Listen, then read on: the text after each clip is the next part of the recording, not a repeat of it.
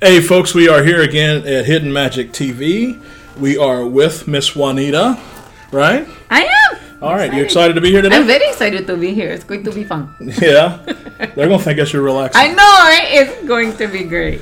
And Juanita is actually a stand-up Christian comedian. I am. Okay, or do you just call yourself a comedian? Comedian. Okay. Just happens to be a Christian, yes. That's cool. Very cool. So, unlike some of the other guests, you actually grew up here in Florida. I did. Right. Born and raised, St. Pete, Florida. Okay, and what was that like? Now, were you one of those people that wanted to leave? No, I've never wanted to leave Florida, really. Really? Never wanted to. Because most people that I meet that are from here, they always say, if I can, as soon as they get the opportunity, they want to leave. Oh, no. Why would you? I don't know why would you want to leave Florida. You wouldn't. The weather's beautiful. It's always green. You're just an hour and a half away from Orlando to go to Disney World. You know? As a kid, it's all you'd ever want. Now, are you a big Disney fan? I am. I really like Disney. That's my dream one day, to perform at Disney World. I think it's pretty easy. Have you submitted? No. Okay. That would probably make it easier. You haven't submitted? No, I never have. For the people that are not in entertainment, this, how we get work. We send stuff, submit ourselves, say, hey, look at me, book me for whatever. So Solicit, yes. And they always say we don't accept unsolicited material. That's what they say. But yes. Most of the time, it ain't true. Most of the time, it's not. It's not. Inside information. Yeah. Here. They like who they like. So that's pretty much it. So when you grew up in St. Pete, worked here, lived here, you worked your basic jobs, right? You worked at a hardware store. Uh-huh. And then you started a lawn care business, right? I did. So talk about, where did you get the inspiration to do that? Was it out of necessity or? It was out of necessity. I did it part-time. I actually used to work for the power company too. And I was doing lawns part-time because I was doing my own lawn. It ended up a neighbor asked me to do theirs and so forth and so on. And I ended up doing quite a few lawns. And I liked that. And I was married at the time and had a little girl. And they had voluntary layoffs at the power company that I worked for. And the amount of money that you could get from the layoff allowed me to buy the equipment. And then I was able to be with my daughter and do what I needed to do. It worked out really well. So you took your severance and you used that as seed money to start your lawn care business. I did. Really? Yeah. Now, what was the family thought process when it came to that? I think they thought it was a little crazy walking away from a business, especially when it's, the power company, because you think that's such a great job. But I've learned so much over the years that it's not always great when you work for somebody else, because you're always under what happens to them, what happens to that business, what happens if they sell, what happens if they merge, So being able to be your own boss was something that was always very intriguing to me. And with lawn care, you are really your own boss, and it's hard work, but it's also very gratifying. Is it? So, yeah. How did you go about getting your business? I know you're going to I got an idea what you're going to tell me, but it was all word of mouth. It really was. The lawn business just grows on its own. Yeah. It's just what it does. And I mean, it's year round here in Florida. It's year round in Florida. Correct. So it's not like a time where it's. No, there was never snow blowing during the off season. Yeah. So there was no off season. No, there's no off season. So your whole entire business grew from word of mouth. It did. It absolutely did. And because, and it's sad to say, but in every industry, it seems like if you're the person that's going to show up on time and you're going to be consistent and you're going to do a good job, that is huge. Yeah. It was always funny to me how many people would go, wow, it's Tuesday at 5:00 and you're here, like you said you would be. Yes. Yeah. So just by doing your job and showing up and being that person. Woody Allen said, and I really think even though he didn't mean it for show business, but he said that, 50% of success is showing up. Oh, I completely agree. And I've learned, in the entertainment industry, there's a lot of cats that gives us a bad name. Mm-hmm. They show up late, they show up drunk, they cancel at the last minute. Right. And it's like, I've wondered when I've dealt with like corporate people and, we're dealing with contracts and we're getting, trying to get stuff situated, sometimes they would ask me questions that I thought was pretty common sense. And then, you start finding out some of these backstories of, well, we had this one person booked and, they didn't show. And then it's like you start hearing all these horror stories, and it's really hard to find dependable, reliable, solid people. It really is. Yeah. And I think that's one thing that kind of scares some business owners or people that want to do business owners, because if they're an employee, they just got to show up to their job. But if they're a business owner, they got to show up when they don't want to.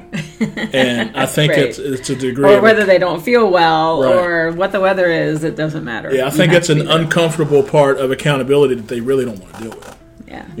So have you noticed, like, when you being in the entertainment business, that there's a lot of people in the business, they're just flaky. They are, and I don't get that, because it's your job. It is, word of mouth is huge. In any industry, even doing lawn care, it was a huge thing, and it still is with comedy. It's like, and I always want to be the person. Of course, I'm a Christian, so I want to reflect that, my upbringing and my mom and dad, because they'd be really mad if I did a lot of things these other comics do. But it's reflective of you. So if you're there and you show up on time, you do a good job, and especially in the entertainment industry, there are so many people that have allowed their position to get to their head, and I'm sure you've dealt with that. Just some of the things how they treat the people there that they meet. Isn't that shocking? Yes, it's really shocking. It is. Even some people that I've met, how they treat me, and I'm going, wait a minute, we're exactly the same. We're doing the exact same job. There's no reason. So I've done some pretty big county fairs and state fairs, and some of these cats that had these one hit wonders in the 80s or the 90s, they still have this ego. And it's like, look, we're staying at the same hotel. You got the same cool off trailer that I got. So it's like, what is your deal? Right. You might get paid a little bit more money than me, but I've seen some of these people talk to, fair committee people, and it's like they're just like have this demanding type, like, well, this is supposed to be, and this is, and I was like, I don't think they understand it. A lot of these people that book entertainment, they're bombarded. Yeah. And there's a lot of people that want our jobs. Right. And it's like, they don't have to book you. Mm-mm. And some of these people that with these bigger names, it's like they just really think, well, of course you're going to book me because you don't have, it's like I am, our song was #1 for 2 weeks, and it's like in 1942. Yeah, it's like, come on, it's like, but they have these egos of, everybody's supposed to bow down and everybody's supposed to do this. So when you had the lawn care business and you transitioned, how did you transition into from cutting to cutting up? That transition? Yeah. How did you transition from that? Actually, somebody else signed me up for an open mic night at a comedy club. So that's how my whole comedy career began. Yeah. Somebody signed you up for open mic. Yep. And when did they tell you? Well, I actually was doing, there was a little bit more. I was doing a dinner theater because I always wanted to be an actress. That's what I think, like every child wants to be an actress, and that's what I wanted. So I was doing an interactive dinner theater at the Bellevue Biltmore Hotel a long time ago. And it was during the intermission times, you would go around from table to table. It was an interactive improv comedy.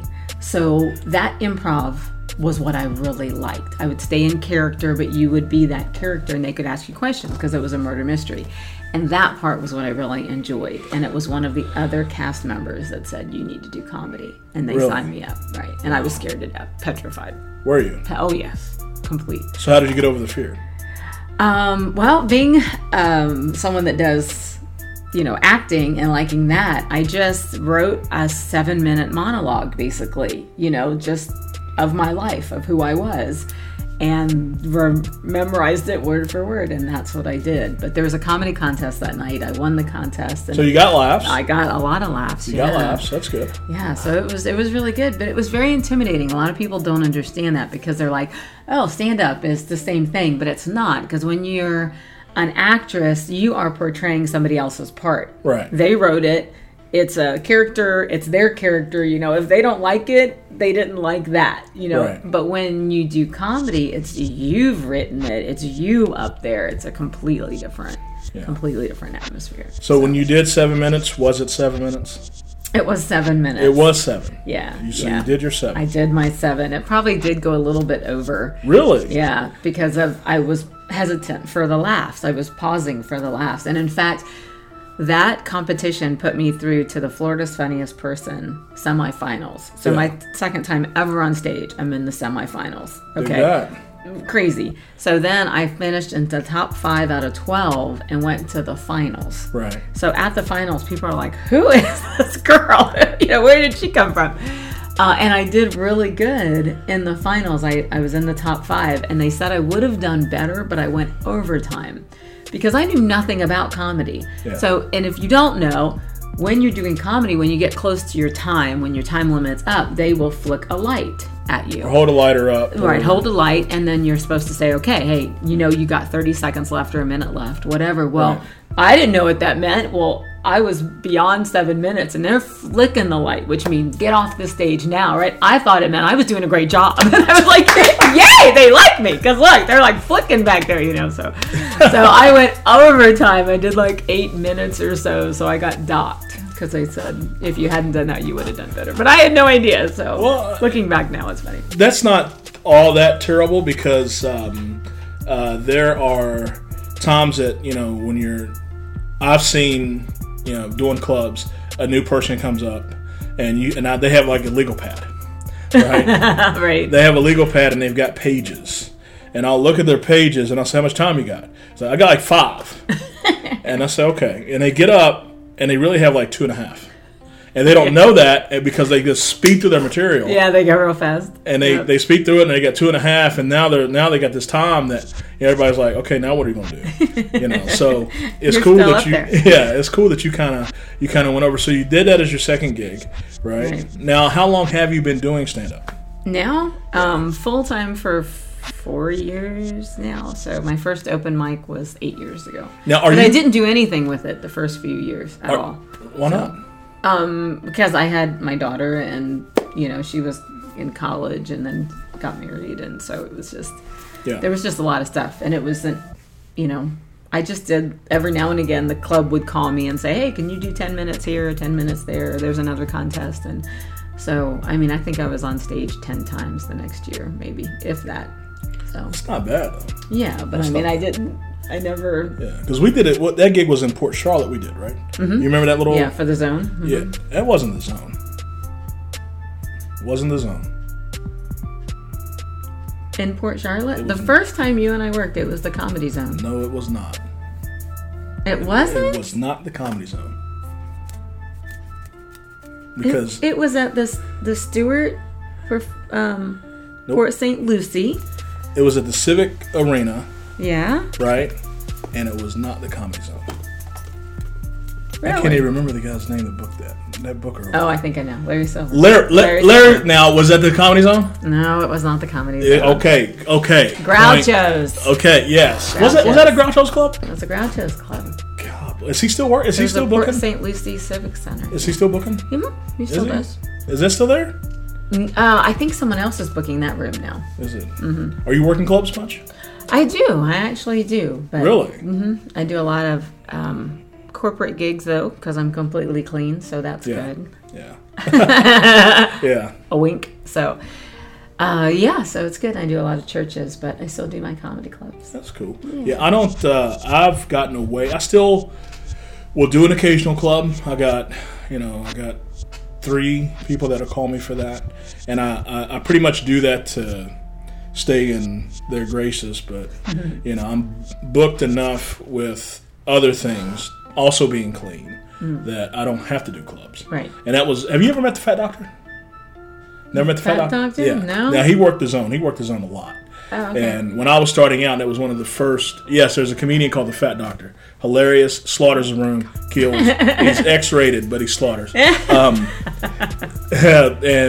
And Doc, when we were sitting around talking, and he pulled me to the side, and he was like, he said, "Look," he said, "you're starting out," and he was the one that really gave me the blueprint for what I had, because I was just doing just straight magic. And he said, "You need to come up with a show that." So now you do gay magic? Huh? You said straight magic.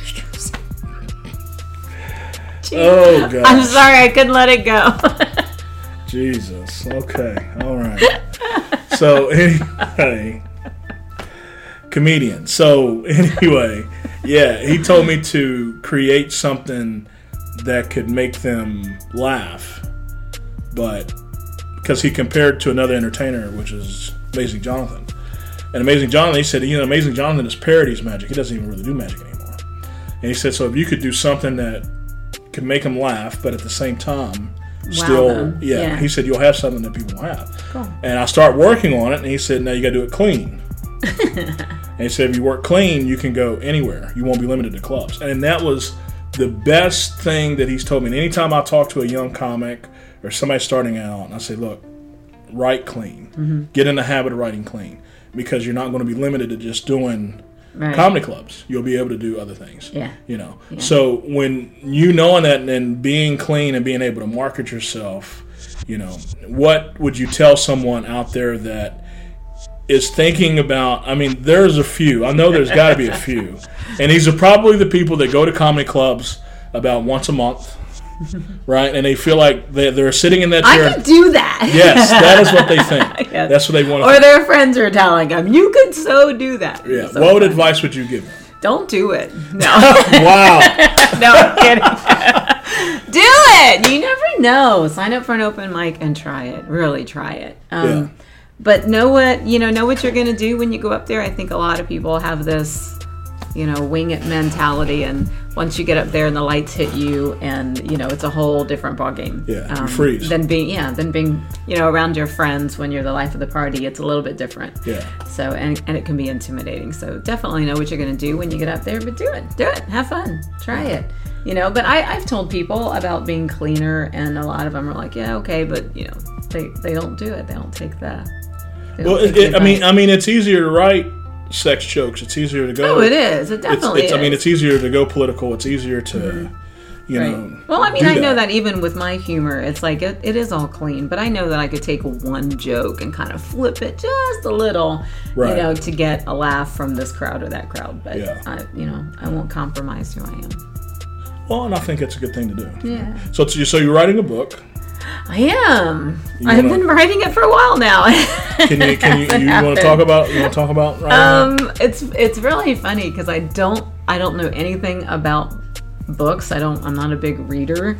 In fact, I even have the Bible on CD, so I'm like, Lord, you got the wrong person about a book. But it's starting to come together. It's funny because as a comedian, you write a lot of jokes, and sometimes those jokes